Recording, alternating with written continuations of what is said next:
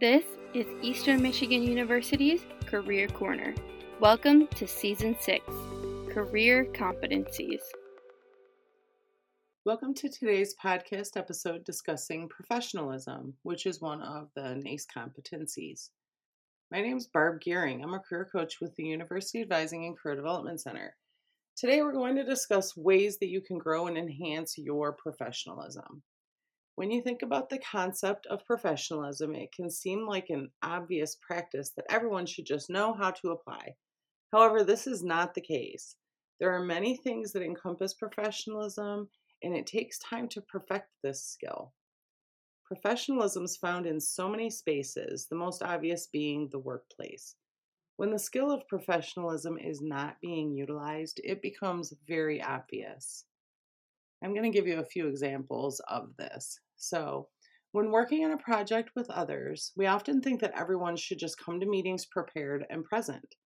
When this is lacking, it can impact the productivity of the whole entire group. For those that understand the importance of this, it is difficult to work effectively when this is missing.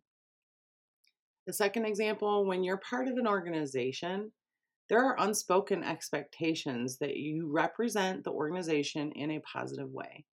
This is a level of professionalism. Your behavior is a reflection of that company. Another example, everyone wants to be treated equitably and with respect.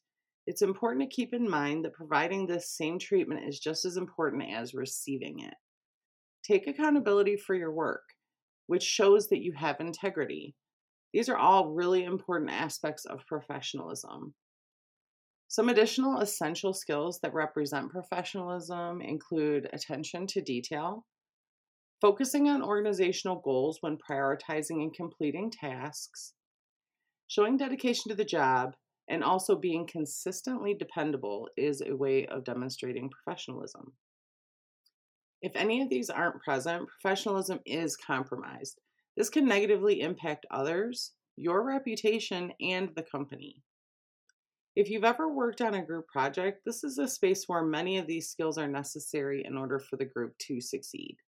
If you have a group member that's always late, doesn't complete their part of the project by the expected deadline or before, and they just didn't pay attention to the details of the assignment, these types of behaviors impact the whole group and its success. This would be an example of a lack of professionalism. When it's missing, those impacted definitely notice.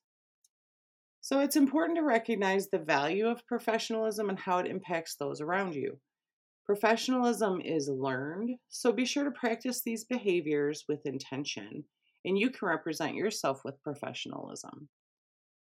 In our next episode, career coach Rachel Armstrong will be introducing the teamwork competency and providing some examples of how to grow this skill. As always, stay safe, stay healthy, and we support your goals.